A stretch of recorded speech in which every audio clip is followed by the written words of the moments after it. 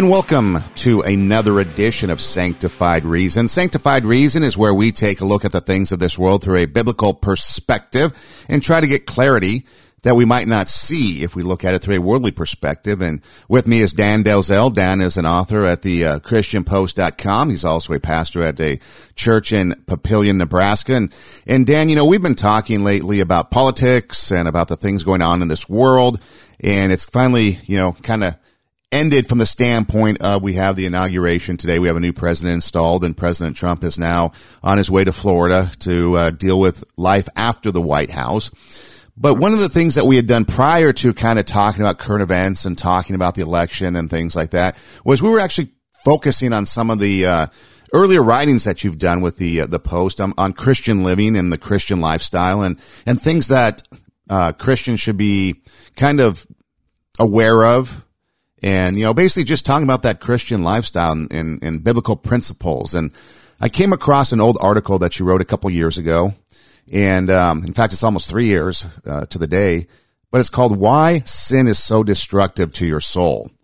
And I think one of the things that we've kind of learned through this political climate is that there is a lot of sin. Obviously, everybody is sinful and everybody has a sinful nature and everybody does wrong.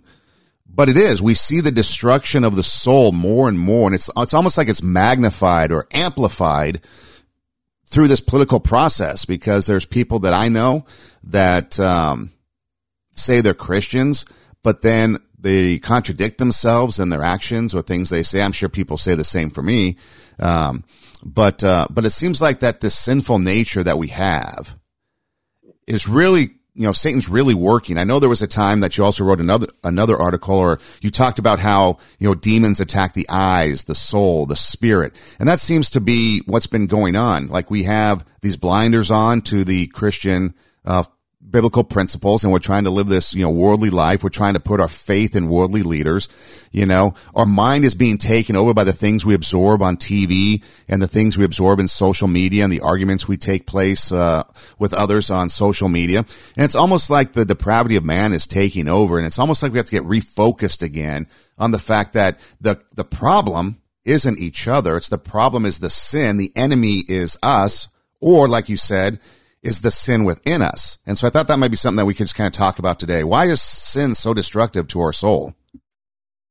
Well, it's a great topic, Son. And, you know, you mentioned, you know, the way that, you know, demons attack the eyes and the mind and the body. And I remember when I wrote that article, I really used, you know, the example of Adam and Eve, of course, the first human beings, you know, these two that God created, and then their sin.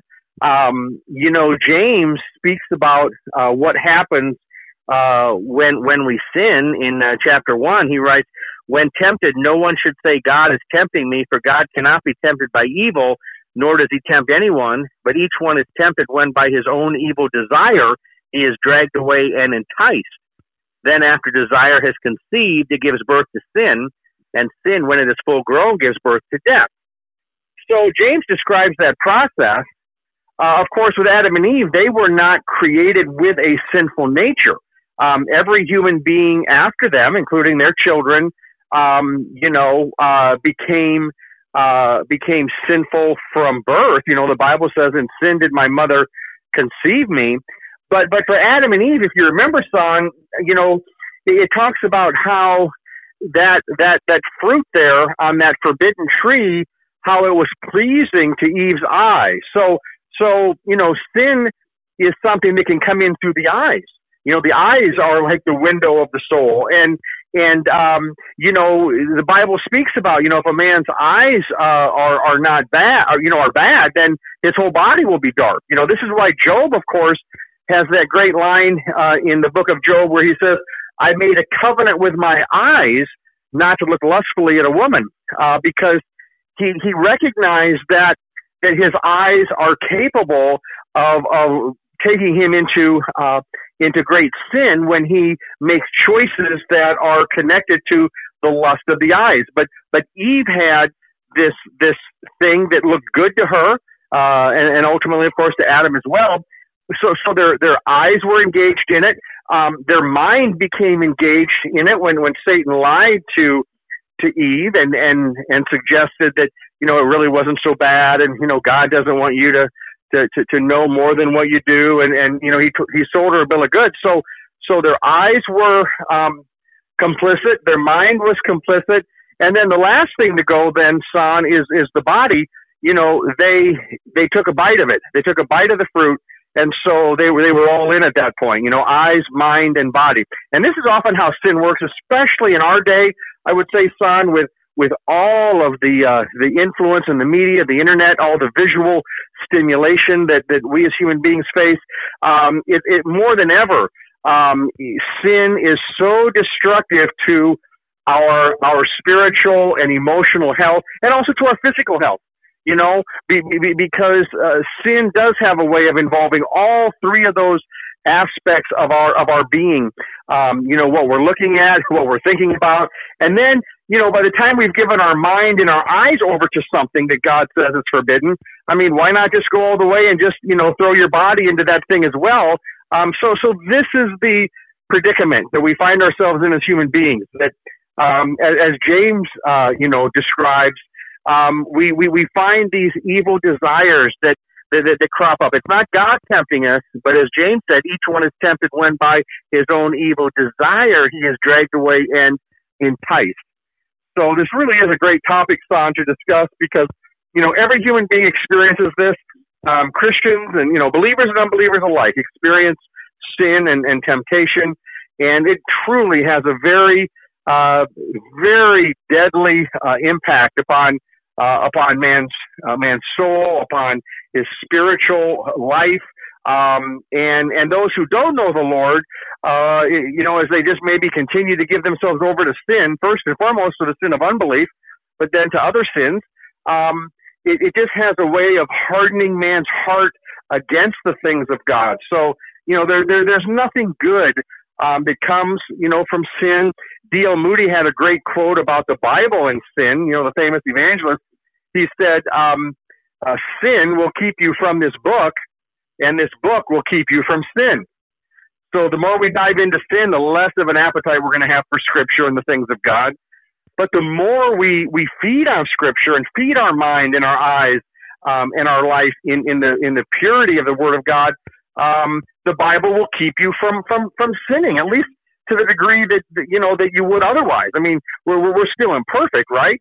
But the Bible truly has the power to protect our hearts and minds and to help us to live our days seeking to serve the Lord in holiness, rather than just, diving into sin, which is kind of our natural inclination, ever since we came into this world, born with a sinful nature, and then all the temptations of the world around us.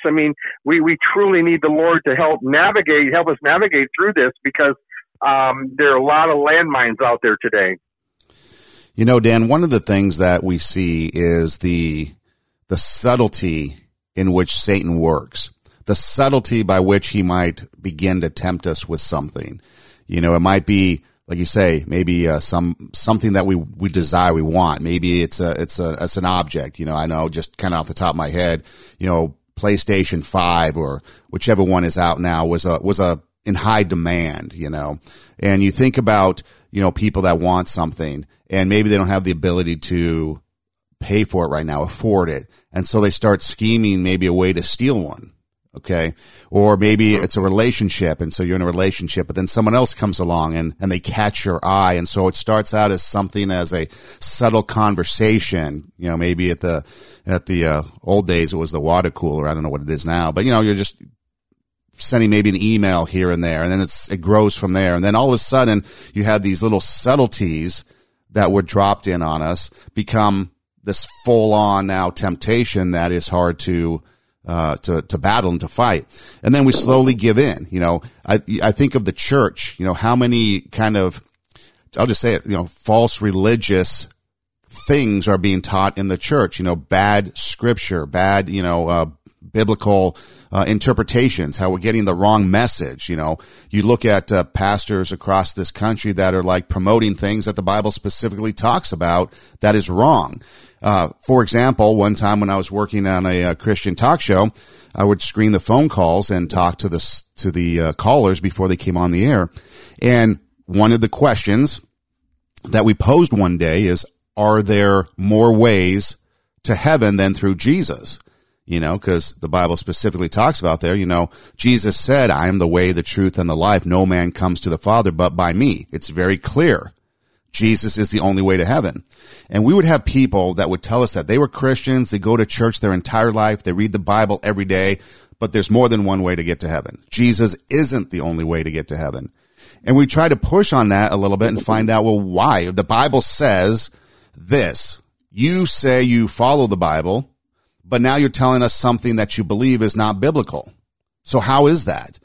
And you start to find out that that's kind of what's being taught, you know, things like that. And it starts slowly and subtly, and then it begins to grow. And the next thing you know, we are, you know, believing something that is completely wrong. But it starts out with the subtle, like that gateway thing that opens the door, and then it grows from there. And people think that those little subtle things, oh, it's just an innocent little drink, or it's just an innocent little, you know, banter back and forth between a colleague, or, you know, oh, it's just, you know, it's just a game. You know, Target, they're a multi-billion-dollar company, and they're not going to miss a $40 game, you know. And we start to excuse away our behavior, and the next thing you know, now we are in full underwater, drowning in this very thing that was supposed to be just a simple little pleasure to begin with.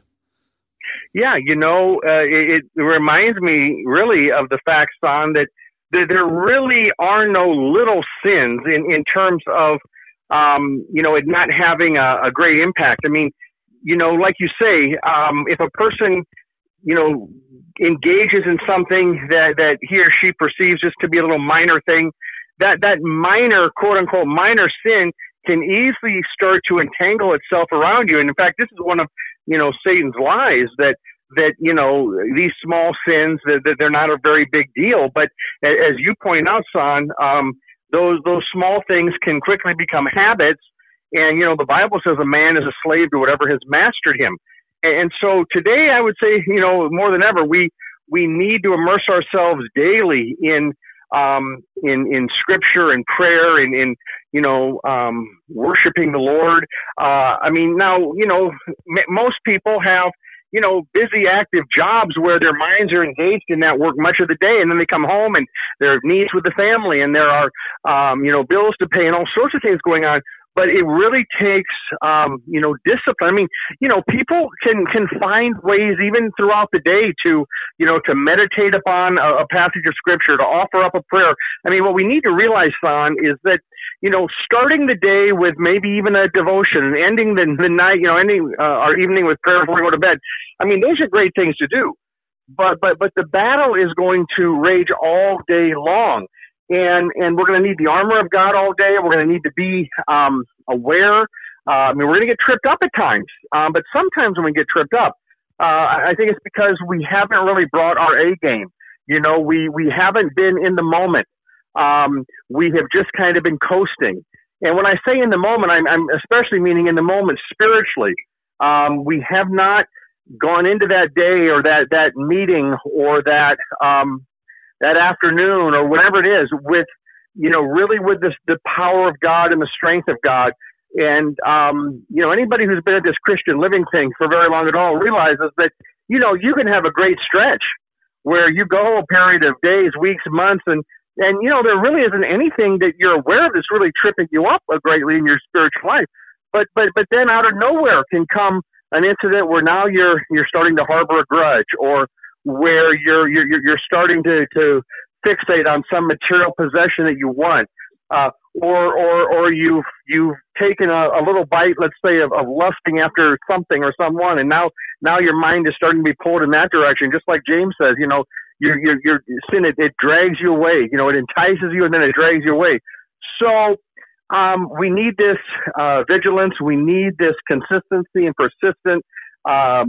You know, focus on the Lord. And we realize that, you know, Satan doesn't take any time off. You know, the devil prowls around like a roaring lion looking for someone to devour. You know, anybody who thinks, you know, it's easy to live the Christian life, they've never tried it. Because it's not easy to live the Christian life. It's easy to be saved, born again, justified, redeemed, and forgiven. It's easy to, you know, receive the free gift of eternal life. That's the easy part. And the reason that's so easy is because it costs God so much of his only son. so that whoever believes in him will not perish but have everlasting life. But then the hard part begins. And Paul talks about this in Romans chapter 7 especially, where, man's sinful nature is still part of his being. And even though we've been set free from sin, in other words, we're no longer under the control of it, we are free to say no to sin, we're still tempted by it. And so, in fact, the chapter earlier, in Romans 6 there, Paul has that famous statement where he says, shall we go on sinning so that grace may increase? And he says, of course not. We died to sin. How can we live in it any longer? But these are things that Christians experience in the Christian life.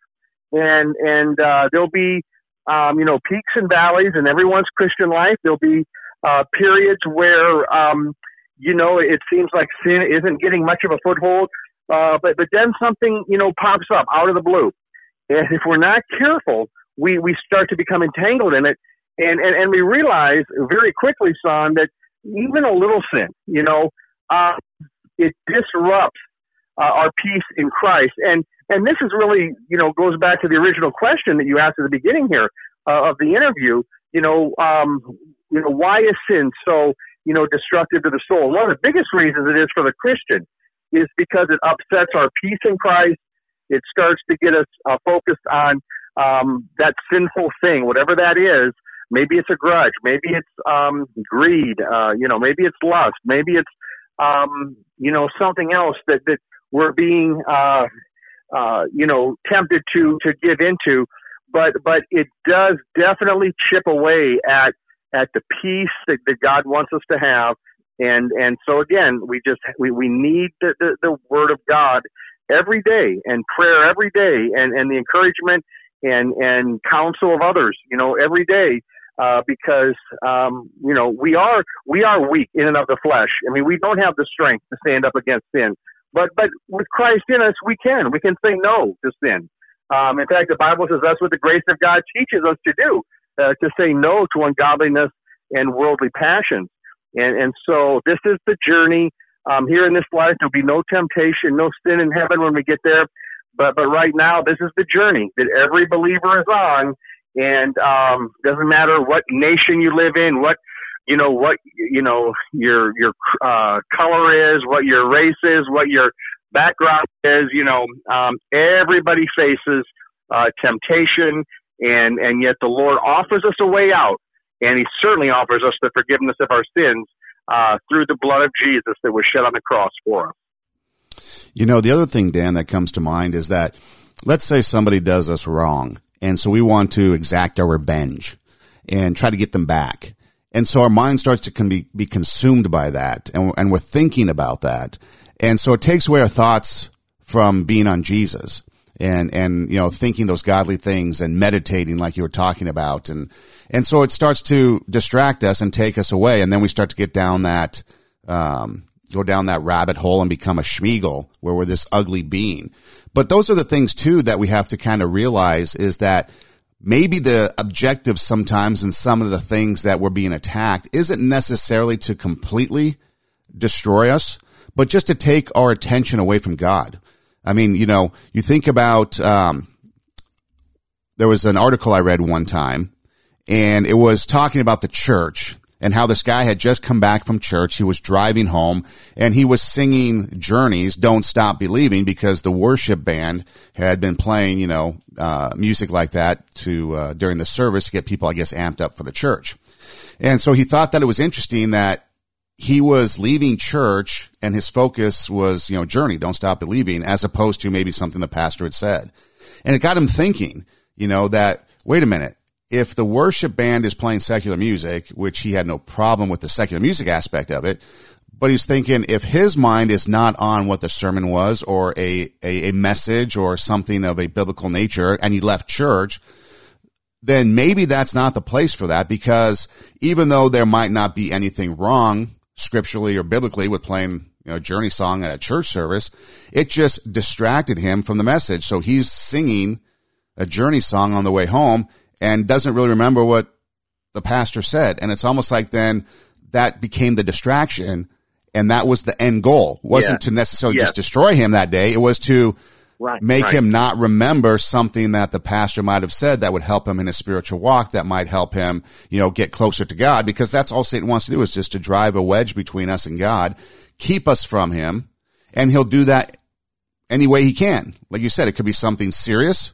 or it could be something just so subtle as a song that when we leave church, we're singing Journey and we're not thinking about, oh, wait a minute. That's right. The pastor said that I need to be, mindful of these things that come my way, so that way I can draw on the Lord. Or like, you said, maybe we need to just have one verse that we meditate on that day. But because I'm thinking Journey, I missed out on that. And now my relationship with Jesus is starting to kind of float apart because of that. So sometimes I think we have to be careful that just even the subtleties of the non-specific can be a distraction that then causes that separation. Yeah, son, I think what you are just putting your finger on here is something that the Bible addresses for Christians when it says test the spirits. Test the spirits. There will be a spiritual dynamic many times to things that we engage in. And maybe it's a song, maybe it's something on television or internet. But we have to be careful that, when the Lord is wanting to teach us, biblical truth, like in the example you gave there at church, we don't need the spirit of the world in order to get us, amped up to hear that. What we need is we need the Holy Spirit working through that. And I guess I'll compare it to this. I don't know that, many of those songs would necessarily raise a person's heart or spirit in worship of God. Those songs tend to be more about man and his ability to do, anything. And this, and I would compare it to a lot of the Christian music that gets produced, a lot of the contemporary Christian music or, the old hymns or traditional songs. Either way. But when so many of these songs, they point people to the Lord, and there's such a spiritual dynamic to it. This is why when I hear, songs, for example, with like these heavy guitar riffs and things, it just seems like this is just like a talent show for the guitar player. Personally, that does nothing for my spirit whatsoever. When it's just this racket and it's not, now and again, I gotta be careful.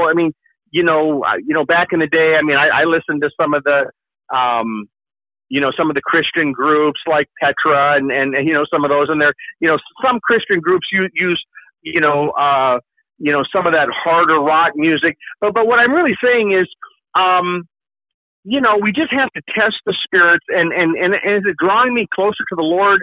Is it bringing me his peace, or is it just getting me amped up and emotional, but not necessarily, being led under the control of the Holy Spirit, not necessarily being drawn closer to Christ. John Wesley's mother, Susanna Wesley, had a great quote, and they had like 10 or 12 kids, and but she said, and of course John Wesley and Charles Wesley, and so the founder of the Methodist Church, and then Charles Wesley, so many wonderful hymns that he wrote, but she had a great quote where she said, anything that I'm engaged in, just like a paraphrase, that does not, increase my interest in spiritual things and my love of Christ and my love for Christ, my love for the Word and these things, she said that is sin to me. And so what she was saying essentially on this son is this what you were addressing about these subtleties. We have to be careful with what's going on around us. To the best that we can. If you work in a workspace where there's a ton of profanity flying around and you feel so oppressed by that, it's difficult not to have that. You just kind of leave feeling just like your soul is almost dirty just from being around all of that. It's very oppressive. That's a difficult situation to deal with for believers who find themselves in that. But whenever we can, have some control over what's going to be in our space, what we're going to listen to, what we're going to watch, what we're going to meditate on is the main thing. That's the biggest thing. What am I going to choose to meditate on? But what am I going to look at? What am I going to choose to look at? And then we need to learn, what things are there for each one of us? What things are there in my life that just like Susanna Wesley said, if it's not increasing my love for God, then that could very well be sin to me. I mean, in the sense that it's really, in some ways, it's almost pulling me away from the Lord. So, and then I would say there are a lot of, like, what I would almost call neutral type things. Okay, so let's say that, you know, you're a sports fan and you've got your favorite team that you watch. You know, I wouldn't necessarily say, although of course sports could become a god to somebody, but I wouldn't say that, you know, watching a sporting event is something where you necessarily are going to test the spirits. You know, I mean, so everybody has their interests and their hobbies and their fun things that they do. I'm really not addressing that, although again, I mean, you know, everything in moderation there. We don't want it to control us or be the primary focus of our life, you know. But I'm really talking about those things that kind of bring in a different attitude, a different spirit, if you will, into our existence for that hour or that day. And the longer we live, son, I think the more we learn about ourselves, what things trigger within us, a spirit that's really not of the Lord, because we know it's rather than increasing my interest for the things of God, it's increasing my interest for X, Y, or Z. You know, this other thing, or like maybe you gave the example, you know, holding a grudge or whatever it is. And there's no peace in it. There's no peace in it. So, we have to be careful. We have to, ask for the Lord's help, in these things. And, you know, this is why the Bible says in Proverbs 4:23, son, it says, above all else, guard your heart, for it is the wellspring of life. And so if you just think about a beautiful, you know, spring of water flowing within your soul, I mean, that's the Holy Spirit's beautiful power and joy and peace within us.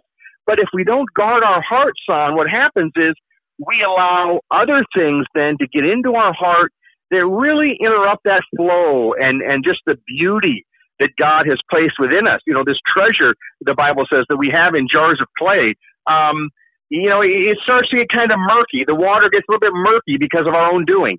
And we don't want that. You know, we want God's living water within us just to keep us focused on the straight and narrow, you know, keep us focused on the things of God. I always remember, you know, Mel Gibson talking about when he made The Passion of the Christ, and you know, there was a phrase that just stuck with me, you know, and he said, you know, we just had to be so squeaky clean when we were doing that movie because, you know, it's like God was using them in such a great way. And I thought, well, you know, that's a great thing to put forth for the Christian life 24/7 from the day you're born again until the day you go to heaven. I mean, God calls us to be squeaky clean. I mean, he doesn't call us to give in to this or that. Now, again, we all fall short, don't we? But that was a great line from Mel Gibson.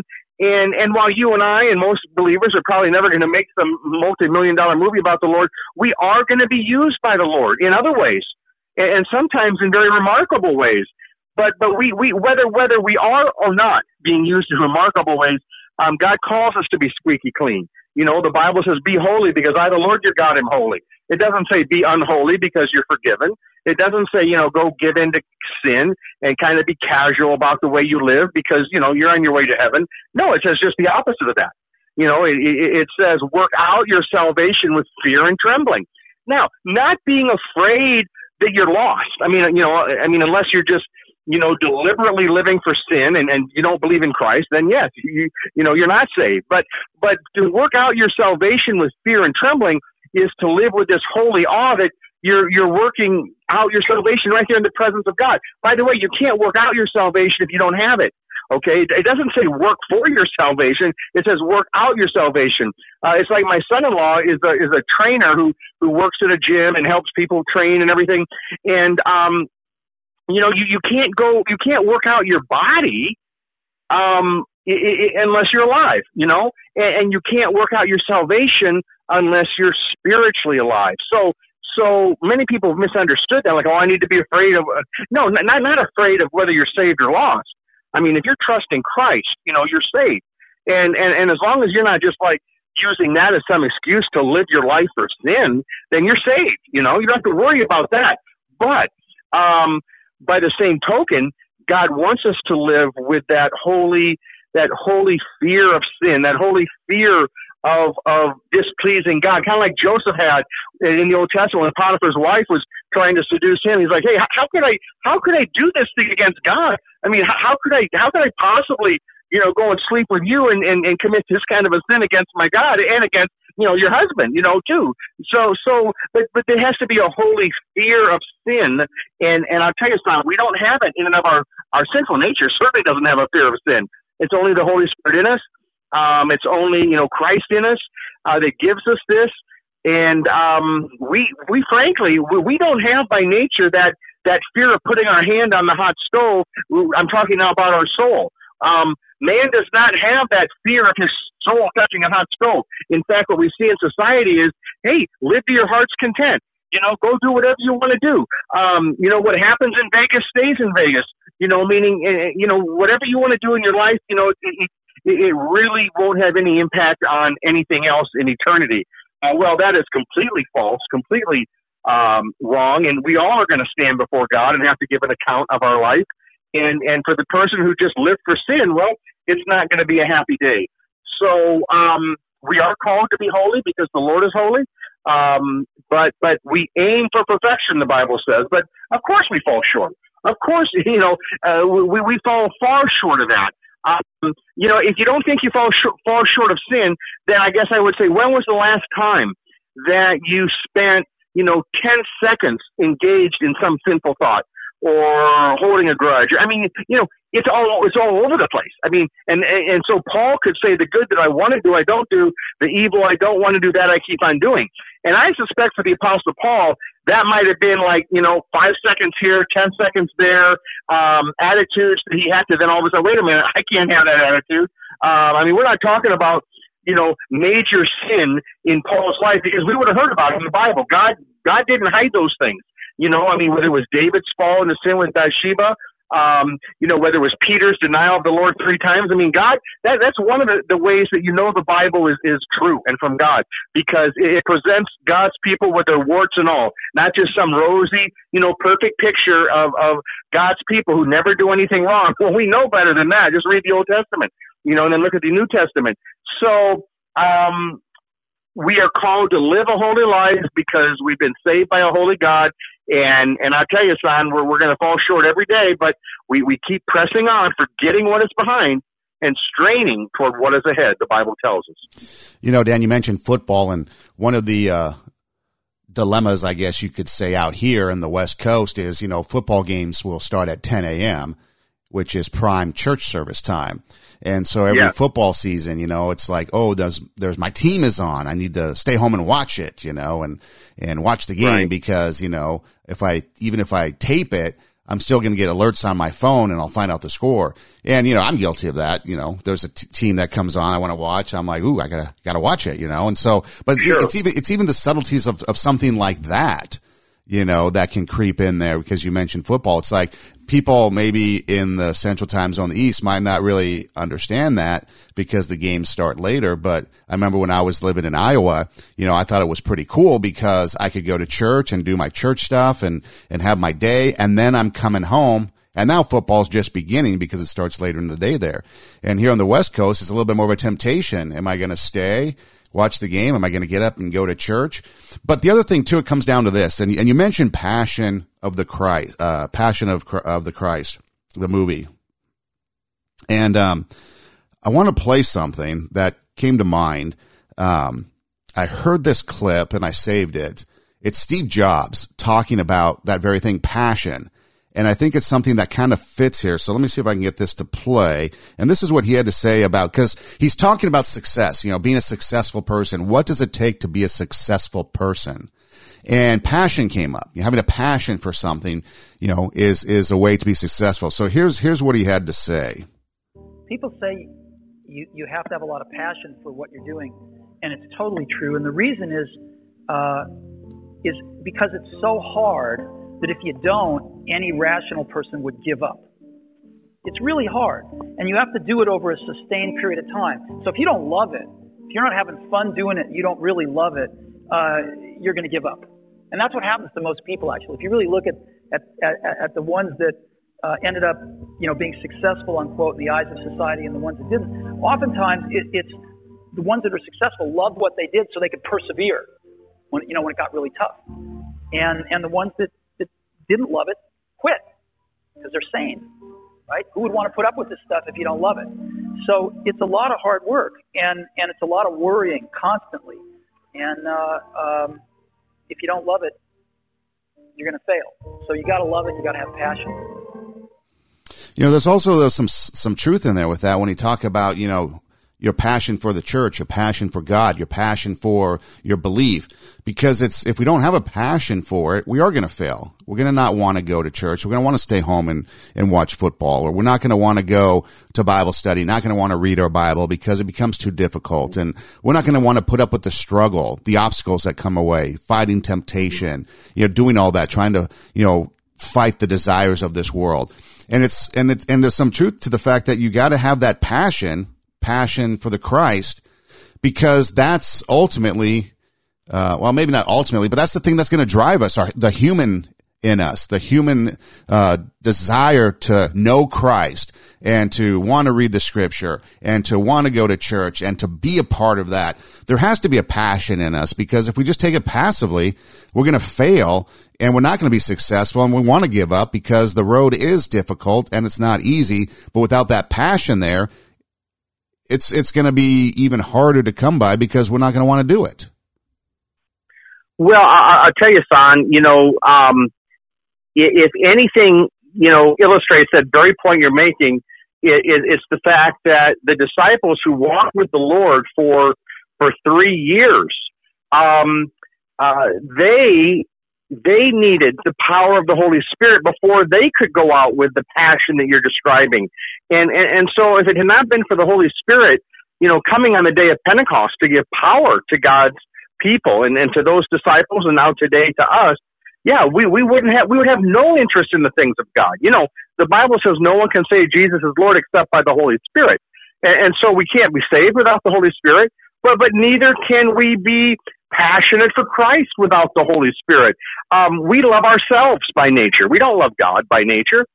We need God to put within us His love for us, and then that love that motivates us and fills us with a love for Him. So God provides everything we need. You know, I wrote an article one time, Son, entitled Jesus is a believer's justification and sanctification. And, you know, if we have the idea that, well, Jesus saves me, then I got to go out and live the Christian life by my power, no, that nothing could be further from the truth. In order for us to have the passion that you're describing there, we have to have the power of the Holy Spirit. And so we rely upon the Holy Spirit. We call upon the Holy Spirit. We seek to not grieve the Holy Spirit because, you know, as it says in Ephesians, we are capable of grieving the Holy Spirit. You know, when we hold grudges, when we live in bitterness, we live in resentment, when we live in greed or lust or any sin, we are grieving that holy third person of the Trinity who lives within us, and it greatly reduces our interest in spiritual things. This ebb and flow, it gets very low, our interest in the things of God. And it's the opposite of that passion that you're describing, Son, that we need to live the Christian life. So I think you put your finger on it there. And fortunately, God, you know, He's given us not only salvation through His Son, but He's given us spiritual power and passion through the Holy Spirit. And boy, we need Him every day, and we want to be very sensitive to His guidance. And you know, the more we walk with Christ and the closer we get to Him, you know, we'll start to be a lot more sensitive to those little nudgings. You know, my wife and I have been married for 30 years, and you know, you start to learn after a number of years very, very quickly. If you're saying something or doing something that's bothering your spouse, because you know them so well, and if you are doing something that's offending them, you know, there's immediate friction that needs to be resolved by a change. I mean, many times a confession of, hey, I'm sorry, you know, but then also a change of behavior. Well, if that's true between two human beings who are still sinful and imperfect, I mean, how much more true is it when we are grieving the Holy Spirit, who is highly, highly sensitive because He's holy? I mean, He's perfect. It's a miracle that He would even continue to live within us, Son. As believers now I'm talking about, with how far we as believers still fall short of the mark. But God in His mercy, He doesn't leave us. He doesn't leave the house. You know, He stays within us. But He will many times there'll be that little nudge, that gentle nudge of the Spirit that will sense that, hey, something's not right here in the way I'm looking at this thing, or the focus that I'm having, or the way I'm responding, or the way I'm looking at this other person, or whatever. And that is a huge part of living the Spirit-filled life, which another way to say that too, Son, would be the Spirit-impassioned life that you're describing. So, anybody who's been married knows how much attention you have to pay, not just to the big things, but to the little things that cause irritation. And if it's true between human beings, how much more true between us and God. We've got to pay attention to whether we're pleasing Him or whether we're offending Him. And we can't just assume that, well, I can offend God, it won't have any impact. Well, it will. Now, God won't be pleased. That's the biggest thing. But then our hearts are going to start to then be disrupted, and it's just not a place where we're going to want to be living in our hearts and our minds and our thinking. If we're just I can grieve the Holy Spirit, no big deal. Well, no, God says it is a big deal. Dan, there's a time that we've come to in America where self-responsibility is kind of taking a back seat to blame others. Somebody commits a crime, we blame the victim. If, people do something, they lash out, they act out, we gotta, blame something. We just had a summer full of riots, and so, we gotta blame, the lack of social justice to justify our actions. Or, if we storm the Capitol, we gotta blame a president. He incited it, so we blame everybody. And self-responsibility has taken a back seat. No one wants to take responsibility for themselves. We're going to blame everybody. We're going to make accusations against people to try to tear them down instead of realizing that the problem is ourselves. And so, people will say, when it comes to doing bad things and sinning, oh, the devil made me do it. Or, I was tempted and I couldn't get out of it because of X, Y, or Z. But that's not true. The devil can't make us sin, and God gives us every reason, or gives us every tool in the toolbox to be able to turn from temptation and to flee from it. So it's almost like we have to self-examine and take a look at ourselves and find the fault in us, and then go to God and be like, hey, this is my problem. This is the issue. It's like, your car's not working properly. So you go to the mechanic asks what's wrong, and you describe the problem. And sometimes that description is hilarious, I'm sure. But you're trying to find out what the problem is so they can fix the car, so that then the car can run smoothly and you have no problems. And it's almost like our spiritual life needs to be that way. It's almost like we need to be able to go to God and say, you know what? These are the problems I'm facing. Don't know how to handle it. Don't know what to do to overcome it, but I need you to help me. And then He gives us the tools, because it's all right there. We don't have to travel this road alone. You mentioned the Holy Spirit. That's the one huge probably tool in the toolbox that we can lean on. But all we need to do is go to Him, and He will then come in and help and intervene, and we can overcome that sin that is destroying us. Well, there's no doubt about it, Son. And if we will just call upon the Lord, He promises to hear us. He promises to deliver us. He promises to strengthen us and to help us. It's like it says in James 4:8, come near to God and He will come near to you. And so just as you said there, Son, we need to reach out to the Lord. We need to be humble enough to admit our need. It's kind of like, when we first, get saved. You have to be humble enough to admit to God that you're a sinner and can't save yourself, and that, you need Jesus. And that need for humility doesn't stop there at the beginning of our relationship with God. We need it every day, because, the opposite of humility is pride, and pride and the Christian life do not go together at all. There's no room for pride. I mean, pride is what brought down, Lucifer. Pride is pride goeth before a fall. And, it's true. It's true in the hearts of those who are unbelievers, but it's also true in the heart of any believer who gives into pride and says, hey, I'm going to handle this on my own. So, thankfully we do have, the great resource of our great God that we can call on anytime. And He will definitely hear us and deliver us. What do you think, Dan, about, in our culture, we've got it pretty good. I know people that have gone on the mission field to, even most recently, like Iraq and places in the Middle East where ISIS was really, raining terror upon people, and they see the poverty, they see the conditions that people live in. And there's other places around the world too, where, people go and they see the condition of the Christians living in these places. You can think of China for another example. And they really live in poverty, and they live in, a state where all they can do is rely on God, nothing else. That's their main thing. I think of, addicts and people coming out of addiction. They become a Christian, and you see this change in them where they realize the only thing that can keep them sober every day is Jesus. And so they're 100% reliant upon him.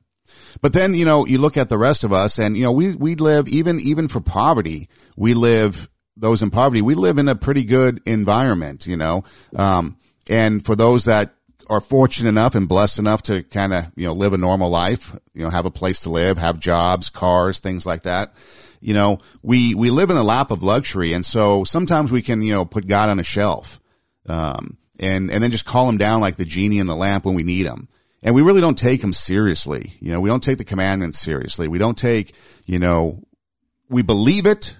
We try to live it, and it's real. It's not fake. It's real, but it's not first and foremost, Right. And he's just there. And then we call on him when we need him. And then when he helps us, then we kind of put him back. And it's this relationship of, putting him on a shelf and bringing him down when we need him. But it's like, is that, do you think, a problem for us that, we need to take God more serious, take the relationship with him more serious? Because you talk about when you're with a spouse, you get to know the ins and outs real quick, and you have that relationship where you don't even need to communicate, and you know what's going on. And it's almost like when you look at the church today and you look at people, I look at myself, it's almost like we live in such a luxury and a convenient society and a convenient world that we're not solely dependent, or we don't need to be solely dependent on God, because we can take care of ourselves. But we're just going to have them on a shelf and then bring them down when we need them. Yeah, it makes me think of the scriptural command to love the Lord your God with all your heart, soul, mind, and strength. And the thing you're describing, Son, would be a person that, let's say, maybe they're single and maybe they're dating, a couple of different people and nothing too serious, and they kind of like both of them, but they're not really wanting to get into anything too serious and not really wanting to commit to anything. That would be a picture of really, the person who is not committed to the Lord, is not viewing God the way that, let's say a husband and wife who are fully committed to one another, and they're just completely sold out to being married to one another, and not having anything get in the way of their relationship. That's a picture of what man can have with God, but you have to be sold out for it. You have to be fully committed. You have to make that decision and grow in that. And frankly, Son, man in his own human nature, he doesn't want that. He wants to have more independence than that. He doesn't want to be tied down. How many times have people said that? Well, I'm not ready to be tied down, and people who say that, most of them have not yet experienced that being married is not in God's design of it. It's not intended to, tie you down as much as it is to set you free to love another one, free to experience the depth of that relationship with your soulmate. So also with God, a relationship with God, many people perceive that as, well, God just wants to, keep me from having fun. Well, then you certainly don't understand your Creator or what you've been created to experience. It sounds like all you've ever experienced is the flesh, because that's the way natural man thinks, not the way spiritual man thinks. Not the way you start to think once God comes to live within you and you truly start to experience life the way you were created to experience it. So, whether it be the single person who's not ready to, commit, or whether it be the religious person who, really doesn't want to get too, as people say, I don't want to be a Jesus freak. Well, who said anything about being a Jesus freak? We're talking about as being a follower of Christ, and the Bible says that there's a high cost to that. There's a high cost to being a follower of Christ. There's a high cost to putting, Christ first in every area of your life, but that's what he calls for. I mean, he doesn't, he doesn't offer himself to you to be one of many lords in your life. You can either receive him as your Savior and Lord, and him be the only Lord, and no one even a close second in terms of who's number one in your life, or you can continue to live without him. But he's not going to lower the bar of what's required, because he's perfect. And this is why God's designed us to live in fellowship with him, and to view him as our all in all. That song we sing, you are my strength when I am weak, and so Christ is our all in all, and at least that's what he wants to be. And so that's the goal, son. That's what God calls us to, and then everybody, gets to decide whether or not they want to get on board with that plan or not. And the Bible shows us that those who get on board with that plan are glad, they did when all is said and done, and those who didn't are not glad that they refused to get on board. But at the time when you're in your life, and you're either living in the flesh or you're living in the mainly, I guess, if you're living in the flesh, you don't see what you're missing, and you certainly don't see the danger that you're in if you don't repent and believe the good news. Yeah, as we kind of conclude our conversation here today, if somebody, maybe they've never accepted Jesus, or maybe they've kind of floated away and think about coming back, how can someone get that close relationship with Jesus? Yeah, I tell you, son, it's very, very simple. I would just invite you, my friend, just with the faith of a child, just to reach out to the Lord right now. You can even just pray these words with me. If you would just say, Dear Jesus, I'm a sinner. I cannot save myself. I recognize that I need you in my life. Please come and wash away my sin with the blood that you shed on the cross. I believe you died for me, Jesus. Forgive me. Save me. Be my Lord and my Savior. I want to follow you, Lord. I turn from sin today, and wash my sin away and fill me with the Holy Spirit, Lord, and then help me to get connected to a good church that preaches the Word of God, and people, Christians, are loving one another and just serving you joyfully. But help me, Lord, now to grow in my faith as a forgiven child of God, in Jesus' name. Amen. And my friend, if you prayed that prayer, then just know that Christ has forgiven you because you've asked him to. You've received him as your Savior. In 1 John, we're told, I write these things to you who believe in the name of the Son of God, so that you may know that you have eternal life. And you can know that today, my friend, on the basis of your confession of faith in Christ. And now it'll be important, though, to be feeding your soul, feeding your mind, feeding your heart every day with God's Word, and being with other Christians, and singing his praises and confessing your sins to God when you go astray in any way. But that's all part of it, isn't it? I mean, that's what marriage is. You try and live for your spouse, but there are times you have to say, I'm sorry. Hey, honey, I blew it, and the same is true in the Christian life. So that's really fun. That's how simple it is. And so we'll pray that, for those who have heard this and responded, that God will just really help them now in their walk with Christ. Dan Delzell, author at thechristianpost.com. You can go to christianpost.com, and then the search engine, just type in his name and all the articles pop up that he's written, which is a basis for a lot of the conversations that we have here. And then also pastor at Redeemer Church in Papillion, Nebraska. Facebook page, right? That's where they can go and kind of see some stuff there. Right. And then if they want to maybe reach out to you on a more personal level, is there a way that they can do that? Maybe an email or something? Yeah, they could email me, son, at dandelzell, DANDELZELL, at cox.net, and I'd be more than happy to hear from anybody and to have a dialogue and try to answer any questions or offer any encouragement that I can. And you can find me on Instagram at EidemRocks, EIDEMROCKS. You can go ahead and DM me there. And Dan, we thank so much. Thank you so much for your time and for your sharing with us your thoughts on the matter. And we really appreciate it. And as we move forward into the new year, we look forward to many more conversations about the different things of sanctified reason and how we can look at this world through a biblical perspective. Well, thank you, son. I sure look forward to that as well. And God's blessings to you and all of our listeners today. And for those of you listening, thanks for listening. Do tell a friend. And until next time, God bless.